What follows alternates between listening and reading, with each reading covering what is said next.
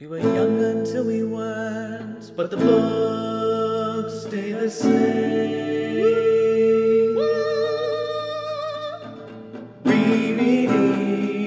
Rereading our favorite books. Before we jump into it, I do want to apologize for my radiator clicking behind me, if anyone could hear that. Hopefully my mic won't pick it up, but it does, like, when it's actually, heating, it does this I can clicking, tell you. So I apologize. Your microphone does pick it up. That's okay. Oh, it's not a no. big deal. Our listeners can deal with it. They already have to listen to our weird pronunciations and things. It's fine. Oh, man. Where should we start? Let's start with women, since we just ended with Shelob, and I want to talk about women. Women. Can't live with them. Can't live without them. But apparently in Tolkien's world, you can kind of live without them. You can. We didn't really talk about it in Fellowship, and so I think it's important that we talk a little bit about women here, because, Tolkien really didn't know what to do with the ladies. And I think that, there certainly has been a lot of conversation about, Éowyn, Arwen, to a lesser extent Galadriel. I think Galadriel's probably where he is his most interesting female character, at least thus far. And I don't want to talk about Éowyn too much in this book, because I think we'll talk about her more in Return of the King. There's certainly something about, two of the, 4 female-shaped characters we've gotten, other than Shelob, I guess, who is also female, but are hot for Aragorn, Arwen and Éowyn, and there's a lot that could be said there, but I was mostly very interested in this book in Shelob, thinking about femininity, and especially evil femininity, because thus far we've only gotten good women. We're all just mostly generically good, other than Galadriel, who's, powerful good. Shelob is interesting. She's, the monstrous woman, right? Very much in the vein of Grendel's mother. There's a very classic thing that happens not only in Beowulf, but happens in the Odyssey, the Aeneid, like that, where women normally act as a way for, a gateway in a certain sense for men to enter the underworld, or they are at the gateway, and you can certainly read this tunnel system as the gateway to the underworld that is Mordor. And so Shelob's positioning there is very much a classical sort of thing. But I find it very interesting that her evil is an evil of consumption, of wanting to devour. We don't get told that she chooses gender-wise, but, let's be pretty clear, she's probably exclusively eating male flesh. You will taste man flesh! And, of course, the way in which Sam wounds her, in which she impales herself on a pointy object. It's very sexual. The word cricked is used. My. It's very interesting that, the female-coded evil figure that we get is one that is even though it's a monstrous figure, and she's certainly not sexy, it is very sexually coded. Well, she's sexy to some. I guess. She's gonna bring hot girl summer back. # just girl things. But yeah, I think that it's very interesting that, very much in the way that, scholars have talked about how sexual Beowulf's fight with Grendel's mother is. If you read between the lines there, it's sex. It's very violent sex. And you can certainly make the same argument here. She is a very sexualized evil. Explicitly female sexualized evil in that she wants to consume men. Of course, I don't know how far to go down this road, but there's, in medieval Renaissance literature, there's a certain idea that, women want to consume male energy, and they do this through, No, please, no, too sexy! No, the bambino! No, it's too sexy! Please! That's where we get, going further on, the idea of the, vagina dentata, or, the vagina that devours. Mm-hmm. So basically, what I'm saying is, Shelob is, distilled sexism in a bottle. And she is a monstrous femininity, at her core.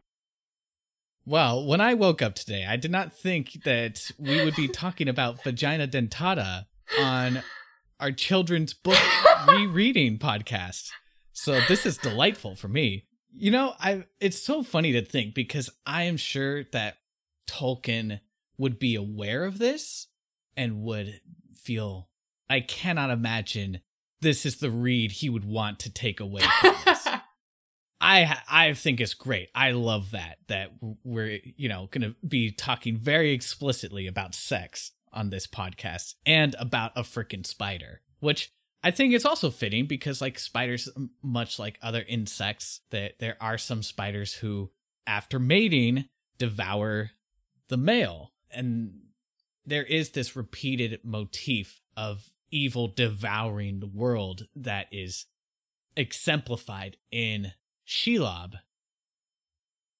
I mean, I'm digging the this take that you're coming in with. Well, I just think it's important because I think it's always, especially when you have like a male creator who like clearly doesn't know how to do women. Phrasing, boom! Inappropriate. How that creator does evil women is like somewhat important to examine. And so I think especially when you contrast it with like the other versions of women we get, which are very much versions of women who like know how to stay in their lane, if that makes sense. Like Galadriel's big scene is her deciding that she will not take the ring, and that is not her place to do. And as we'll get with Éowyn in Return of the King, like she does the whole warrior maiden thing, but then once that's done, she's like, and now I will put up my shield and get hitched. Whereas like Shelob is the opposite of that. Like she is like this evil that does devour and take in what she is not supposed to take. And of course, there's also the very interesting dynamic with Sauron that gets alluded to, where, like, he knows she exists and kind of likes that she's hanging out there guarding the way into Mordor.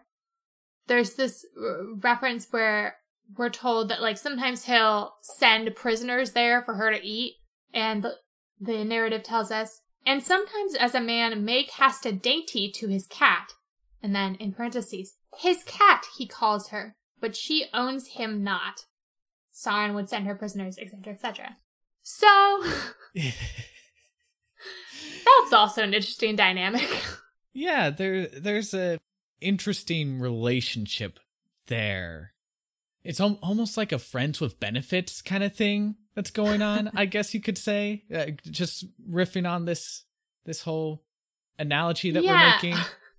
Well, and there's certainly something about the fact that she's cast as his pet. Yeah. In a weird way. Oh, yeah. That is interesting.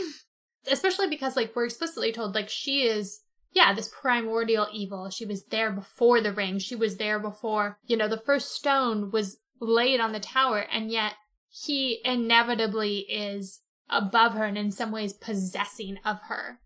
And she can't just be this thing lurking there. Like, she still is not under his power because, like, she's not, like, actively working for him. But, like, there's a way in which he still has power over her.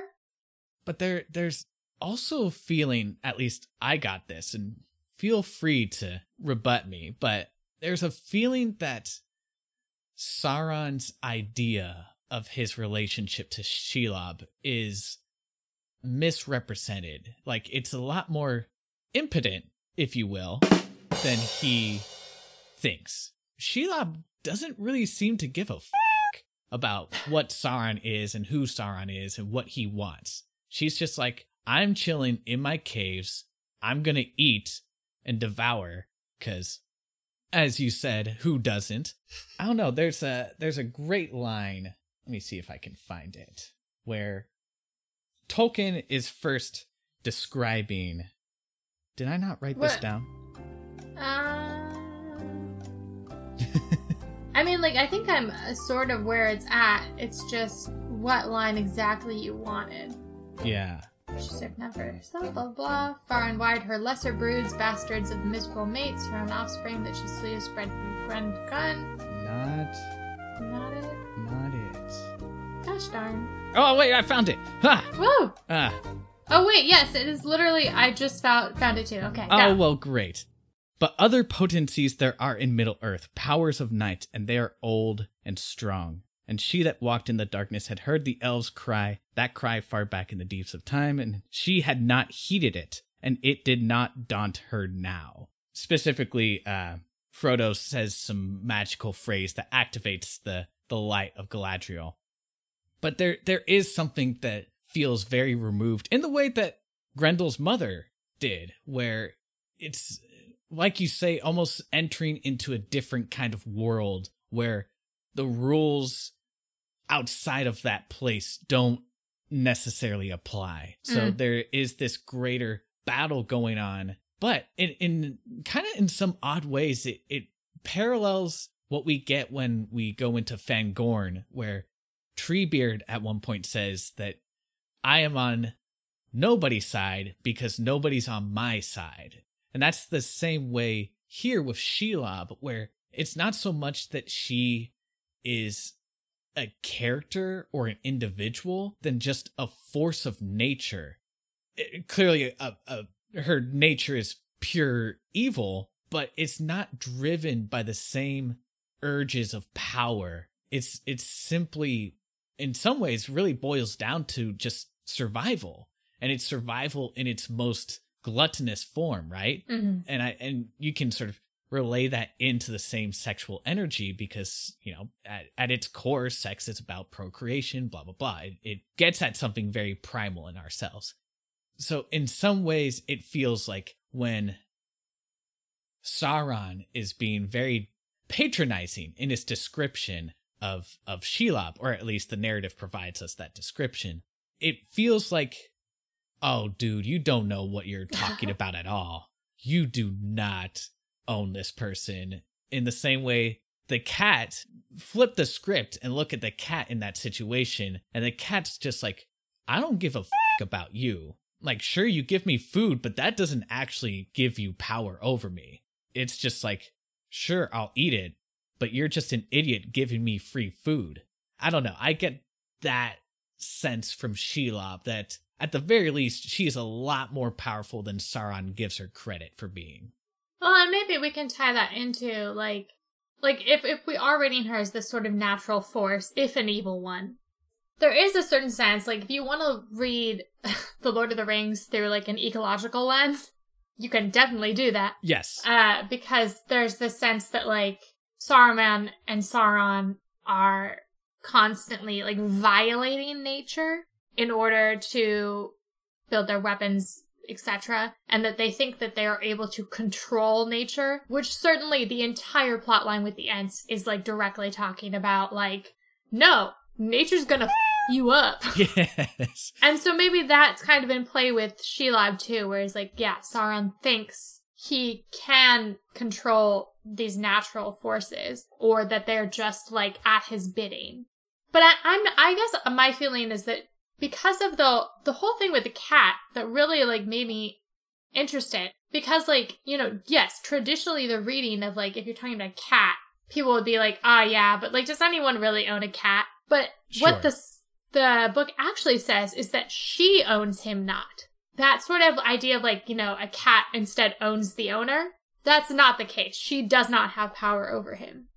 And that's what the book goes out of its way to tell us, is that she has no power over him, not that he has no power over her. Because of that dynamic, it does make me feel, like, strange about the whole thing. I think you can definitely read it the way you were saying. I would say that's a generous reading. I think the book is working against that. Mm-hmm. But I would certainly prefer that reading. I would like my evil women to have some agency. Or have more agency. But I think, unfortunately, I don't know.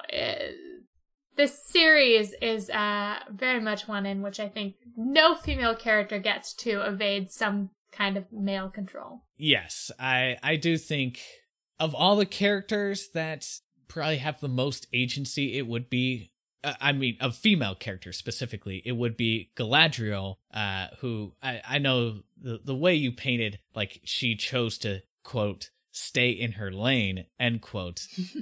I would be more generous and say, like, she made that conscious decision for herself to resist the temptation of the ring, which I think paints her in a better light than than your description. I guess. Sorry, I just reread Paradise Lost. So, like, I am very much in a place where I'm like, yes, the anti-Eve, the only way we can show women are good is when they don't take the apple and they stay in their home with their husband in their enclosed paradise, aka the Woods of Lothlorien. Mm-hmm. Sorry. No, bitter female I feel energy. that's totally fair. You are very much right in the way Tolkien depicts women in his books leaves a lot to be desired. And the fact that Galadriel is the best example of him writing a female, and I guess it's a toss-up between her and Shelob. It's like, okay, one's basically an ephemeral goddess figure, and then the other one is this natural force of pure evil. Not giving women a lot of role models here. Yeah, I mean, it's the Ave Eva Yeah. conundrum. You're a Madonna or you're a whore. I agree. I do think what he's saying, at least with Galadriel and Shelob separately, are very interesting things about feminine energy, because in a lot of ways, I would argue that hobbits invoke a feminine kind of energy because they're very homebound and very, in some ways, perhaps it's not sort of spelled out this way in the books, but they do exhibit some of those what are traditionally considered feminine qualities. And I think there is this underlying message throughout the book about how you can't fight fire with fire. No one can match the might of Sauron. You just can't. So you can't beat him through sheer force of numbers. But there's also this implication.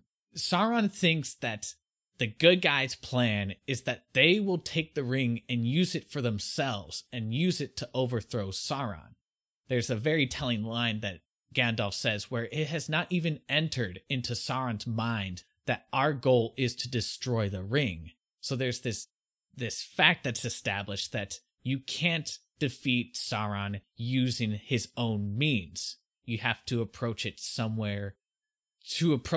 differently. And I think, maybe this is a generous read again, but I do think the book is suggesting that the way to defeat Sauron is through a more feminine course of action. Yeah. I will actually fully agree with you on that. I think that The Lord of the Rings is in many ways a condemnation of hypermasculinity. Yeah. Oh, yeah. I mean, like, talking about sort of Faramir versus Boromir, like, right. When Faramir calls out, he's talking about how, like, the men of Gondor are descended from, what does he call them? Like, the high men? Yeah, the high men, the Númenóreans. But that now they've become middle men, because we now love war and valor as things good in themselves, both a sport and an end. And though we still hold that a warrior should have more skills and knowledge than only the craft of weapons and slaying, we esteem a warrior nonetheless above men of other crafts. Such is the need of our days. So even was my brother, Boromir, a man of prowess, and for that he was accounted the best man in Gondor. I would also, go ahead, yeah. Oh no, wait, go. Well, I just also want to supply another quote from Faramir, which to me reads very feminine coded, where he's talking about how basically he would not take the ring for himself. And the reason, he goes on to say, I would see the white tree in flower again in the courts of the kings, and the silver crown return, and Minas Tirith in peace. Minas Anor again as of old, full of light, high and fair, beautiful as a queen among other queens. Not a mistress of many slaves, nay, not even a kind mistress of willing slaves. War must be, while we defend our lives against a destroyer who would devour all. But I do not love the bright sword for its sharpness, nor the arrow for its swiftness, nor the warrior for its glory. I love only that which they defend, the city of the men of Númenor, and I would have her loved for her memory, her ancientry? That's an odd word. Her beauty and her present wisdom. not feared, save as men may fear the dignity of a man old and wise. Yeah.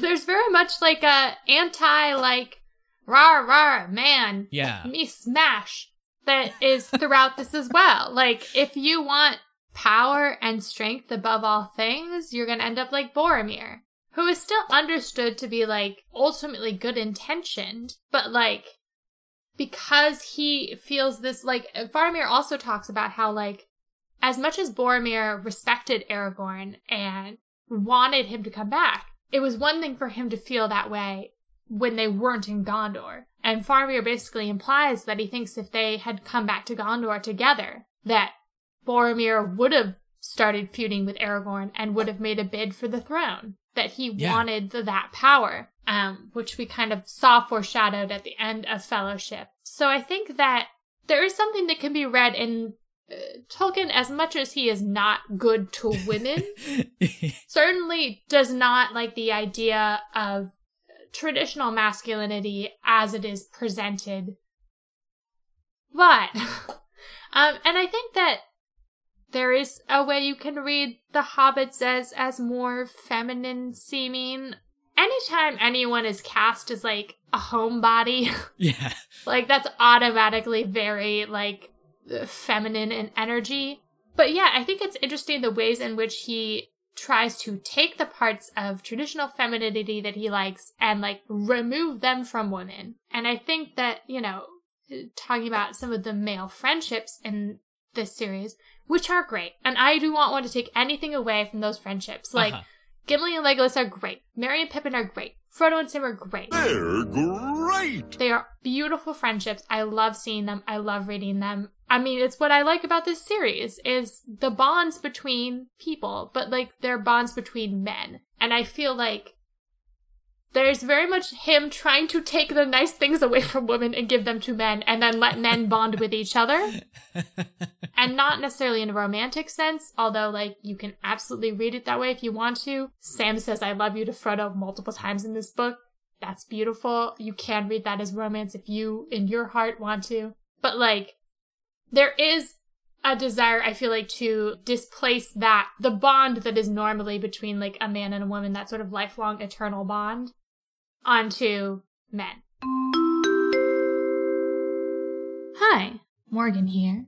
Yeah, I can do these too. Woo! Anyhow, I think I phrased that last bit a little poorly, and so I wanted to clarify. Lifelong, intense, very intimate bonds can happen between people of any gender, but I do think there is a sense in the section we were talking about, as well as The Lord of the Rings as a whole, that Tolkien doesn't believe women are necessarily a part of those bonds, and often tries to make those bonds purely between men. And I think that's really what I was trying to get across. Obviously, the situation in which we normally think of a man and a woman having those close bonds is heterosexual marriage, and I'm not sure you could see in any of the heterosexual relationships in this series the same intimate bonds that you get between men. And so that's really what I was going for here. It's well-intentioned, because basically what it comes down to is this, is we are shown throughout this series that power corrupts and absolute power corrupts absolutely, blah, blah, blah, blah. But we are, the ways we are shown that it's the men who are corrupted. We are told that the ring wraiths were 9 men who desired power above all else and were corrupted by that power. Boromir is the one who turns and tries to attack Frodo. We get a sense that there's something corrupted about the worlds of men that we see in this book. Theoden has been corrupted. So the traditional idea of women could be read as, like, women, they don't want power. They just want to be left alone at home to cook and take care of the family, which is a very problematic read, but it does have the benefit of saying to embrace our more feminine sides, to not want to seek out power for the sake of power, to recognize that fighting might be necessary, but that is just a means to an end, and the end should be peace. And peace, for sure, in this book is coded as feminine. Of course, I think you're completely right in that it's ripped away from women in this story and just given by proxy to men, which we need more of those kind of role models in stories like this. It just shouldn't necessarily be at the expense of women. So yes, I guess we should also we've been focusing mostly on Shelob and a little bit on Galadriel. I guess we should talk about Éowyn a little bit, even though she's not really in this book too much, but she is there and she has some pretty prominent moments that, in my opinion, don't age very well. I guess what I would say is that Tolkien is not very good at writing women feeling romantic feelings. Oh, Éowyn. So let's start with the good, which is that Theoden leaves her in charge when he leaves, which is great.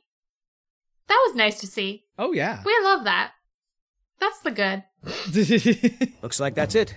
Got to go. I want to read a line that made me laugh because it's very, very bad. Thus Aragorn for the first time in the full light of day beheld Éowyn, Lady of Rohan, and thought her fair, fair and cold, like a morning of pale spring that is not yet come to womanhood. Men, specifically male writers, if you're trying to describe your female characters, do not use the word womanhood in any capacity, except maybe ironically, but you gotta make that really clear. I think, so there's that one. Oh, and I want to read the line following that and then another line as well. So following that, and she now was suddenly aware of him, tall heir of kings, wise with many winters grey-cloaked, hiding a power that yet she felt. For a moment still as stone she stood, then turning swiftly she was gone. Then a couple pages later, she is passing around the cup for them to drink out of. Traditional feminine thing they did. Also, symbol. Total sploosh. As she stood before Aragorn, she paused suddenly and looked upon him, and her eyes were shining, and he looked down upon her fair face and smiled. But as he took the cup, his hand met hers, and he knew that she trembled at the touch. I'm gonna play some sexy romantic. Yeah, Yeah, exactly. It is a bad romance novel. It's Tolkien made the right choice to write epic high fantasy that focused mostly on the landscape because, dear God, he should not come within 10 feet of a romantic plotline. Yeah, I mean, okay. So, fair. Aragorn is hot. I, too, would be like, but, again, if you watch the movies, you've gotten the impression that they've, spoken once or twice. They have not. They have exchanged exactly the words that I read. She says one line to him. And Arda, she's trembling to touch him. So yeah, the romance isn't very built up. We're told after that he looks troubled. And I should mention at this point, we still don't know for sure that he wants to bang Arwen. It's been implied. Yeah. But we've never seen Arwen speak. We've had no scenes between the two of them. We have no idea that this romance is in the background, which I actually kind of like because I think it'll be fun when it's revealed in Return of the King. But the romance plotlines, as much as the Aragorn Arwen plotline in the movies is cheesy and Viggo and Liz have no chemistry. Sure. It's still somehow far better. Cause there's just the sense that I guess on the upside, at least, we are shown female desire. I guess that's a plus. I'm not entirely sure because, I also think you can go to bad places with female desire, but, I guess at least it's not just that, Aragorn has his pick of the ladies, but that the ladies actively want him. I don't know. I don't know. I guess the generous read on that is that there is some consent here. It's not simply Aragorn coming in and being like, I want you, and just taking her.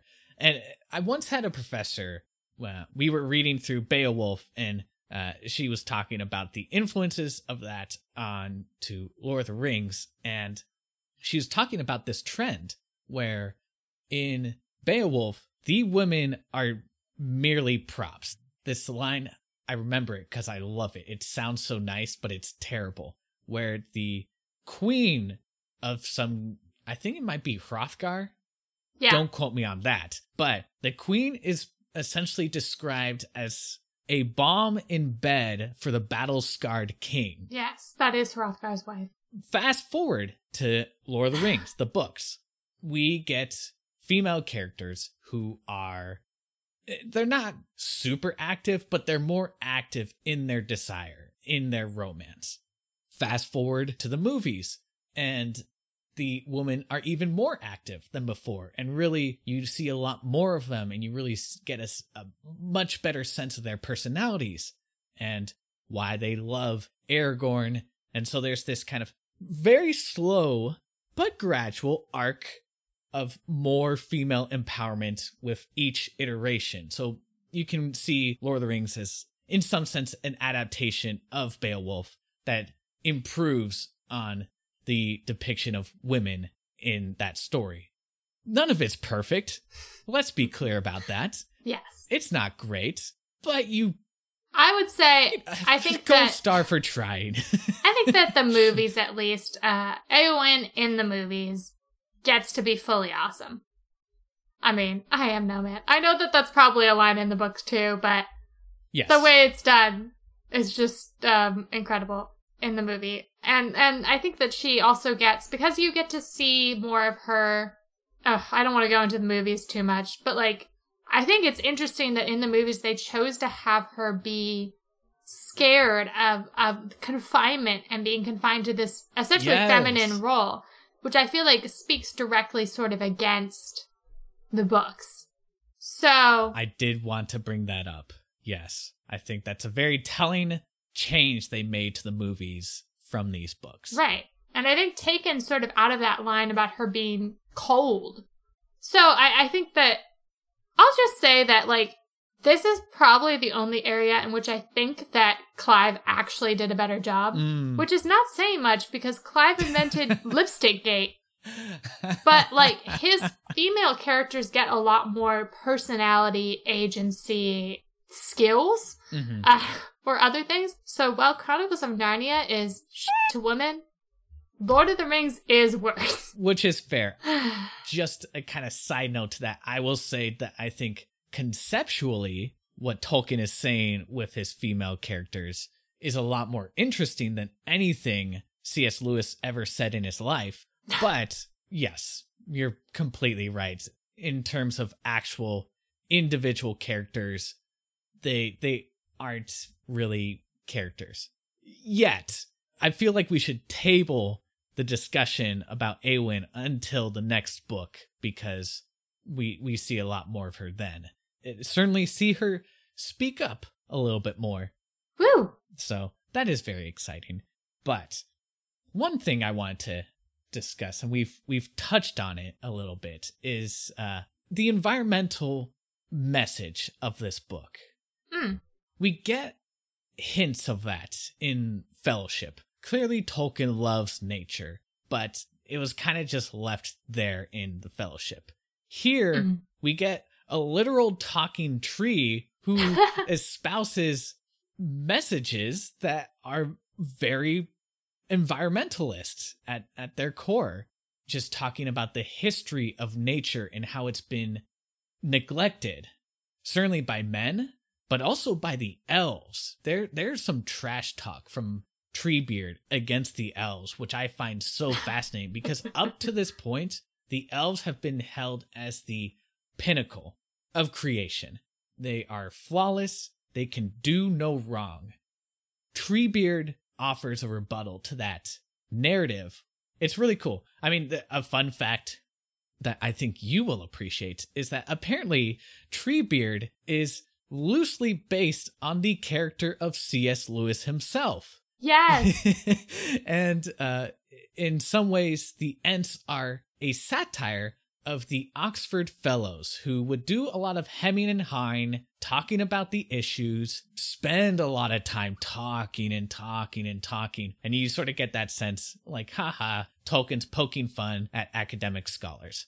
Yippee. Get those nerds! Nerd! Nerd! But I think the more powerful message is that we see the trees finally able to speak up for themselves and basically give a big ol' you to the world and the way the world has treated them. In fact, I think you mentioned the list of living creatures that Treebeard brings up. Yes. When he's trying to figure out who the hell the hobbits are.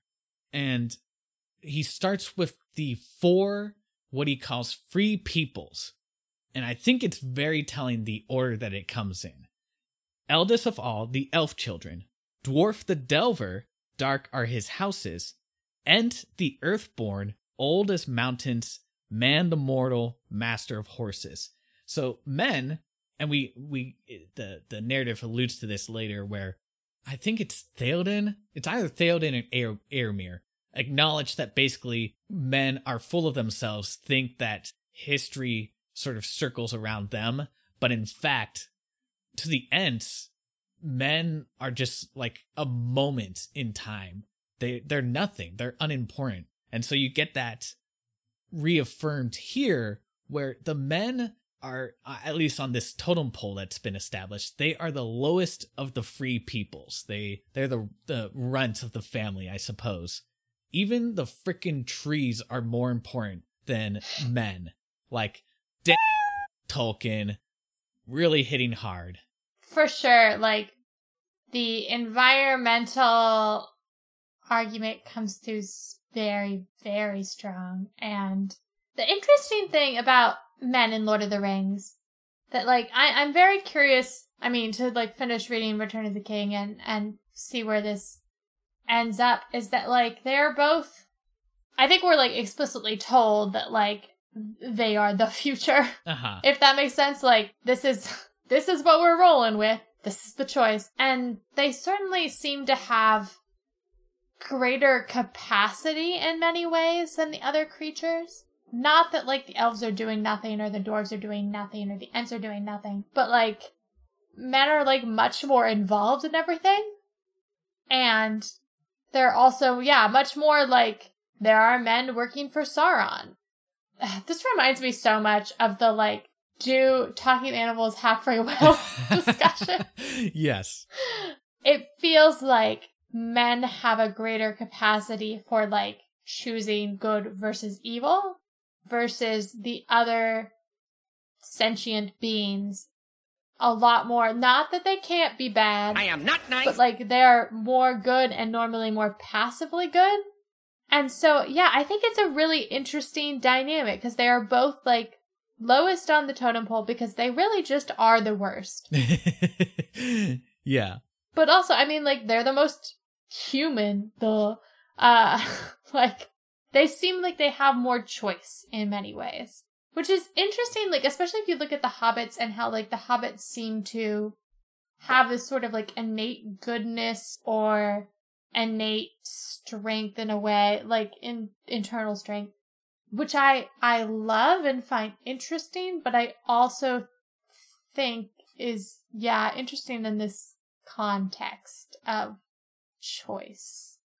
So I fully took that in a, like, very different place than you were taking it, but, like, No. You got me started thinking about it. In regards to the hobbits, the idea of, I think that's what makes Smeagol so interesting, because he is definitively a bad hobbit. He straight up murders his cousin to get a ring.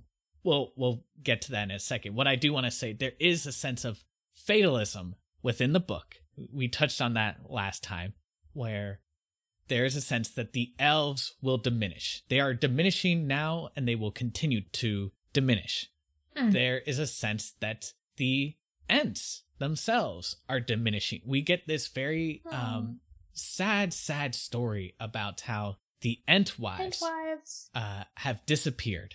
And it's tragic because without the Entwives, obviously the society will fail because you cannot have new Ents, and the Ents at some point will fail. And it will be up to men to be stewards of the world. And that is a terrifying thought. If the men depicted in this book, if these are the people taking over the world after the elves have left and the Ents have left. I have a really bad feeling about this. To bring it back to the environmental message, there is a sense of urgency here in this book that especially now, given what we understand about the climate, is even more pressing, where we see landscapes that have been ruined beyond repair. Like, here, let me just read to you the way Tolkien describes this area that's on the way to the Black Gates. It's just outside the Dead Marshes, and it's on the way to the Black Gate of Mordor. Here nothing lived, not even the leprous growths that feed on rottenness. The gasping pools were choked with ash and crawling muds, sickly white and gray, as if the mountains had vomited the filth of their entrails upon the lands about. And it's so bad that even the sunlight was defiled. Like, it is bad news bears out there where the land has been effectively completely destroyed. And it's very clear it is not coming back. There is no happy ending where things will go back to being right in the world. We sort of need to get our act together and figure things out before it's all destroyed, because once it's destroyed, it's gone for good. Yeah. Well, and even the dead marshes themselves. Right. These marshes filled with specters. It's hard to tell if they're actually bodies or specters of bodies. Men that fell in this battle a long, long, long time ago. And so the idea too that war, destruction, these things leave a lasting and unerasable impact on the physical landscape. That you can't get that back. It's always going to be this place of death and destruction. I'm not sure we really ever see, no, because there's the trees, when they eat the orcs after Helm's Deep, basically all the orc bodies or something get turned into this giant mound, and it said nothing grows there. Yeah. There's a lot of you can't fix it. There's no really regrowth after destruction. I think we might get a little bit of it next book, with the white tree in Gondor. But no, for largely the natural landscapes, once they're impacted, they're gone. There's no coming back. There are 2 points of hope that I think the book offers, and that's where the sense of urgency comes in.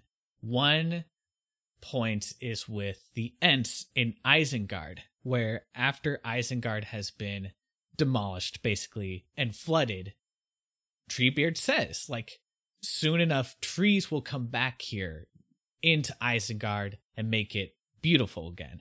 Will it be fully restored to its former glory? Treebeard doesn't say that. He doesn't give an indication about that. But he does say that it is possible to renew this place. The second moment is when Frodo and Sam and Gollum are walking towards Minas Morgul, and they're passing through some wildlands that have been described how back when Sauron was at his peak, he had come in and ravaged this land, but luckily he only had control of this land for a few years or something like that. His corrupting force didn't fully take hold on the land. It was able to come back and be restored and regain some of its former beauty. So, in that sense, there is hope, but only if we act now. Yeah. It's kind of remarkable that decades before everyone's like, oh yeah, we should probably do something about that, Tolkien was essentially sounding the alarm in his own way way back when. There is something very prescient? I don't know.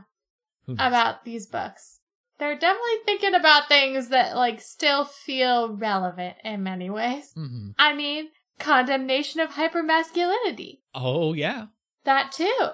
And, I mean, certainly, it's interesting too, the way in which, like, with all of these things, there's, like, the meta level of it all, and the way in which the story discusses being a story. I don't know, I feel like this is so nonsensical at this point, but I feel like it's all tied together. It's about, like, I mean, going back to that quote about, like, knowing what to do with the times you're given, but also, like, knowing what to do with the story you're given? I don't know. I think that, yeah. It's all tied together, Casey. No, it really is. And that actually reminds me of a line in The Fellowship that I really loved, but we never got around to it because there's just so much. But Bilbo says that there is something like there's never a complete story. The story must always continue, and it's always up to somebody else to carry it on. Yes. And Sam and Frodo riff off of that in this book. When they're talking about, I mean, they're literally putting themselves in the story. And let me find the passage. Okay.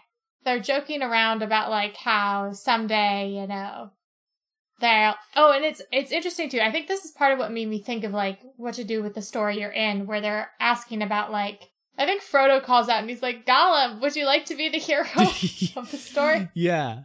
Oh, I love that moment. That's such a cool moment that, we'll talk about that in a second. But here we go. I found the exact line I want. Because they're talking about how once you're in the middle of the story, you don't necessarily know how it's going to end, etc., like what the best stories are to get landed in. And then Sam says, why to think of it? Because he's just been talking about, like, sort of the legacy of everything in this world. And he says, why to think of it? We're in the same tale still. It's going on. Don't the great tales never end? And then Frodo says, no, they never end as tales, but the people in them come and go when their parts ended. So yeah, there's very much the idea of, like, we are all narratively always in a story. And it's our choice. Like, our choice isn't what story we're in. It's who we decide to be in the story we're in. And so, yeah, if want to think about our current everything. Yeah. Our choice is we don't get to choose whether or not we're in a story about climate change. But we can choose what to do in our story about climate change. There's a fascinating thing about that passage that you read from where what Sam is talking about, he's name dropping all these past heroes that we as readers and they as characters have been learning about through their interactions with the elves. Beren and Luthien took on frickin' Morgoth, who's essentially the Satan character in the lore of Middle-earth. They fought Balrogs back then. It's like all these amazing things. And then here are these two measly hobbits sidled with this impossible task. And it's just like, what hope do any of us have that they will accomplish that goal? And the message here is not, well, it's impossible, give up and let's just all die together. It's like, no, we've been given this task and we're not up for it, but we're gonna do it anyway, because that is what we have been expected to do, and that is what we're going to try to do. And there's that very, really touching moment at the end where Sam is mourning over what he thinks is Frodo's corpse, and just being like, what do I do now? What can I do? I can't possibly do this, but there's nobody else but me, so I'm going to try. I am going to try. It's not the most hopeful message that, like, yeah, we face seemingly insurmountable obstacles, but the best, at least we can try to do something about it. That's not a very hopeful message, but it's a necessary one. I think it's a message that it's fighting despair in a more realistic way. It's acknowledging that things are going to be hard, but there's still something we can do about it. And in that way, I think, very prescient message to hear today and for the foreseeable future. We, as people in this world, are going to be facing a lot of hard obstacles going forward, but if frickin' Sam can walk into Mordor by himself, seemingly, then, man, what can we do, you know? Well, and I think, I want to say, too, because I think it's really important, we're told multiple times in The Two Towers that Sam isn't a very hopeful person. Yeah. We're explicitly told he keeps his spirits hope up, not because he has a great hope for the future, but, like, because he, like, can. I think it's interesting that, like, the book is kind of anti-hope. Like, you shouldn't rely on having hope to go forward. It shouldn't be about, like, well, maybe I can do it. It should be about, like, well, I probably can't do it, but, like, I'm going to try anyways. Like, you don't need for there to be hope in order to do the right thing and to, like, do the brave thing.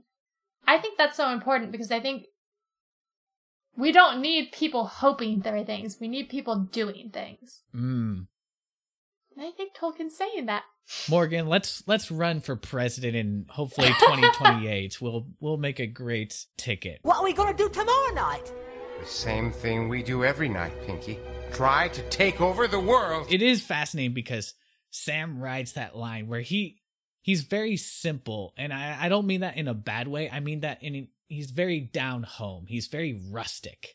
There are a couple of times where it's described how he helps Frodo laugh. And in that simple act of helping Frodo laugh, they feel their spirits renewed. But in a lot of ways, Sam is also very cynical. He's very cynical about Gollum. We'll get into that because it plays a vital role in this very, very, very significant moment in Smeagol's redemption arc.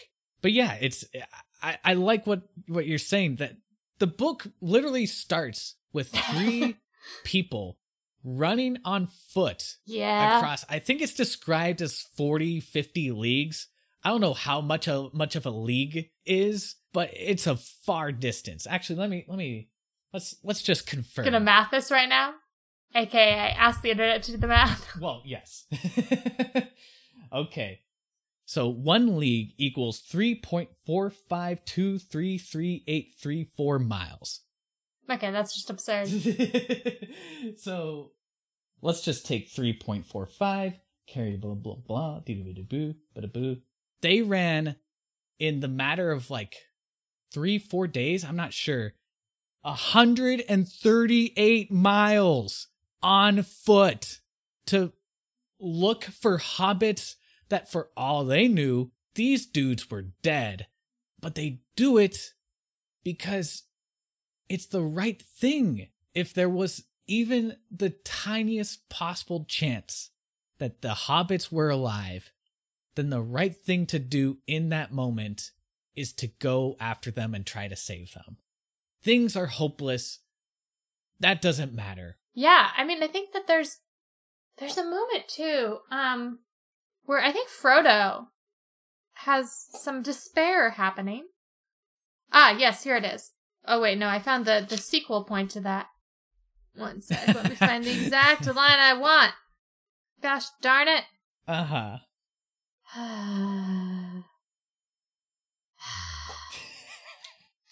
It's like when they're like heading into Minas Morgul, he has this moment of despair. Yes, I found it. Okay, you read that one and then I will read the sequel moment. So this is when Minas Morgul is emptying of all of its soldiers. Frodo stirred, and suddenly his heart went out to Faramir. The storm has burst at last, he thought. This great array of spears and swords is going to Osgiliath. Will Faramir get across in time? He guessed it, but did he know the hour? And who can now hold the forts when the king of the Nine Riders comes? And other armies will come. I am too late. All is lost. I tarried on the way. all is lost.